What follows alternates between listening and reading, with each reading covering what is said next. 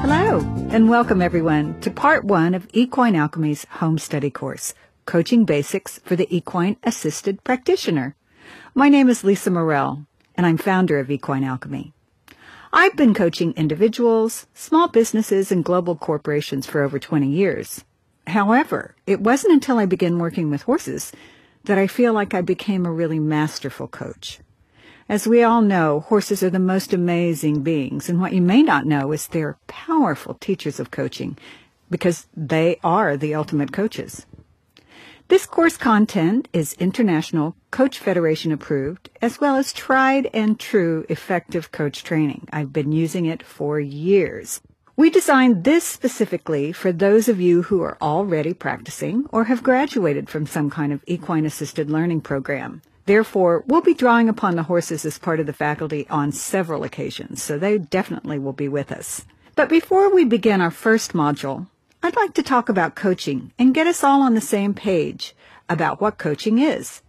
So what is coaching? Coaching is really distinct from discipline, counseling, delegating, therapy. While it offers a powerful problem-solving platform, it also serves best for teaching, developing, and what in business we call performance improvement.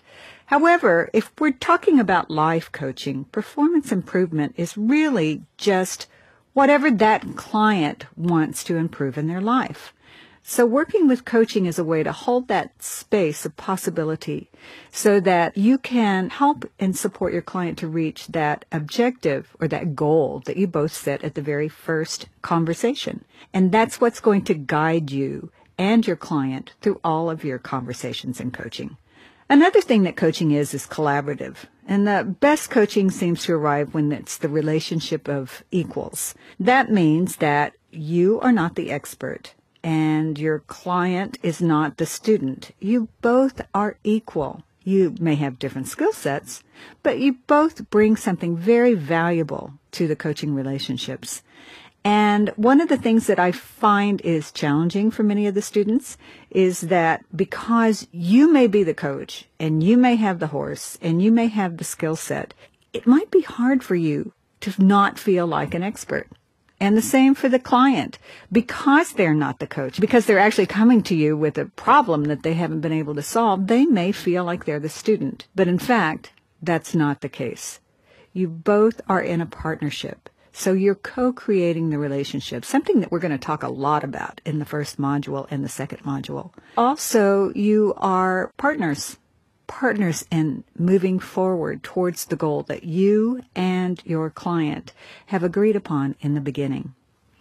Coaching is also very focused. It's not something that is just following any kind of thread. It's very results driven, and it's also dependent upon what the client wants. So the agenda is not driven by you. They don't show up and you just say, okay, here's what we're going to do today. The way coaching works is that it's focused on what the client needs and your ability to perceive that and then be able to hold that space and bring experiences and ask questions that will be helpful for that client to get where it is that they want to go. It's also very feedback oriented. Now, we know about feedback. Those of us who've been around horses know that they are the ultimate and feedback givers as well. In fact, they give it to us all the time. We just aren't always listening or watching. Well, something is very similar in coaching. We're always listening. We're always watching. We're always feeling. And it's from that place of feeling, of trusting, of that intuition and being that we're giving feedback to our clients. So feedback is not your opinion. It really is just responding to what's going on in the coaching conversation. Another aspect of coaching that's incredibly important to remember is confidentiality. We want to make sure that everyone feels safe. We all know that learning involves vulnerability, especially learning with the horses. So in order for our clients to get the most value out of their experience, both with you and with the horses, they need to know that they're safe, and what is happening in that experience is confidential and is not going to go anywhere. And very much a part of coaching is curiosity, courage, and commitment. Curiosity is so important because even if we feel like we know what the situation is or what the solution should be or what this person should be doing or what they're missing, we have to make sure that we just notice that and not act on it, because that may not be the solution or the situation for that person.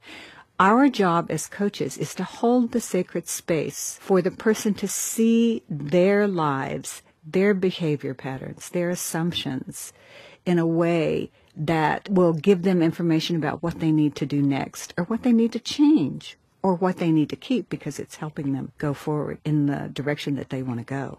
Courage. Courage happens when we learn.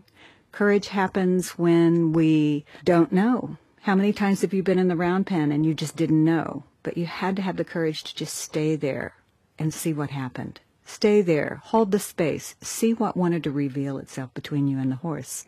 That's exactly the same as coaching. We need to have the courage for our clients who may be very frightened or fear-based because they're facing something that they have not ever had to face before, and they want to move through it. And then, of course, there's commitment. Now, the commitment in coaching is ongoing. Coaching rarely happens in 20 minutes. That's why part of the home study course is learning the business basics so that you can have a sustainable business that's not just based on one experience, one workshop, or one coaching conversation.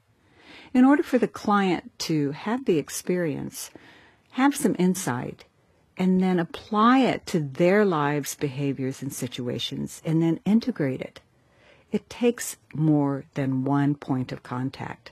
So coaching is built on a rhythm of several points of contact, and we're going to talk all about that. But let's just say that commitment to that evolution and transformation for your clients is part of what coaching is. So coaching challenges people to reach beyond their comfort zone, and we know that from the horses. They do the same thing.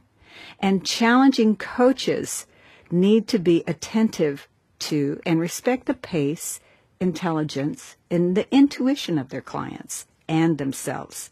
This is what produces really great results because it's not easy, but if we have the skill set, we use the discipline to just notice, be a partner, not try to be the expert, and we hold the space with courage for ourselves and our clients to grow, then it can be very valuable. Now, I know we've all heard about coaching in different definitions, so let's just keep this definition for purposes of this course. And I would encourage you to listen to this again if sometimes you're wondering, well, is this coaching? Is it not? And know that this is something that I've been working with for over 20 years, and I know that it's very powerful. And combined with equine-assisted learning, it can provide amazing value for yourself, for your horses, and for your clients. So I look forward to our Q&A calls, and the next step here is module number 1. Again, welcome to the Home Study course from Equine Alchemy.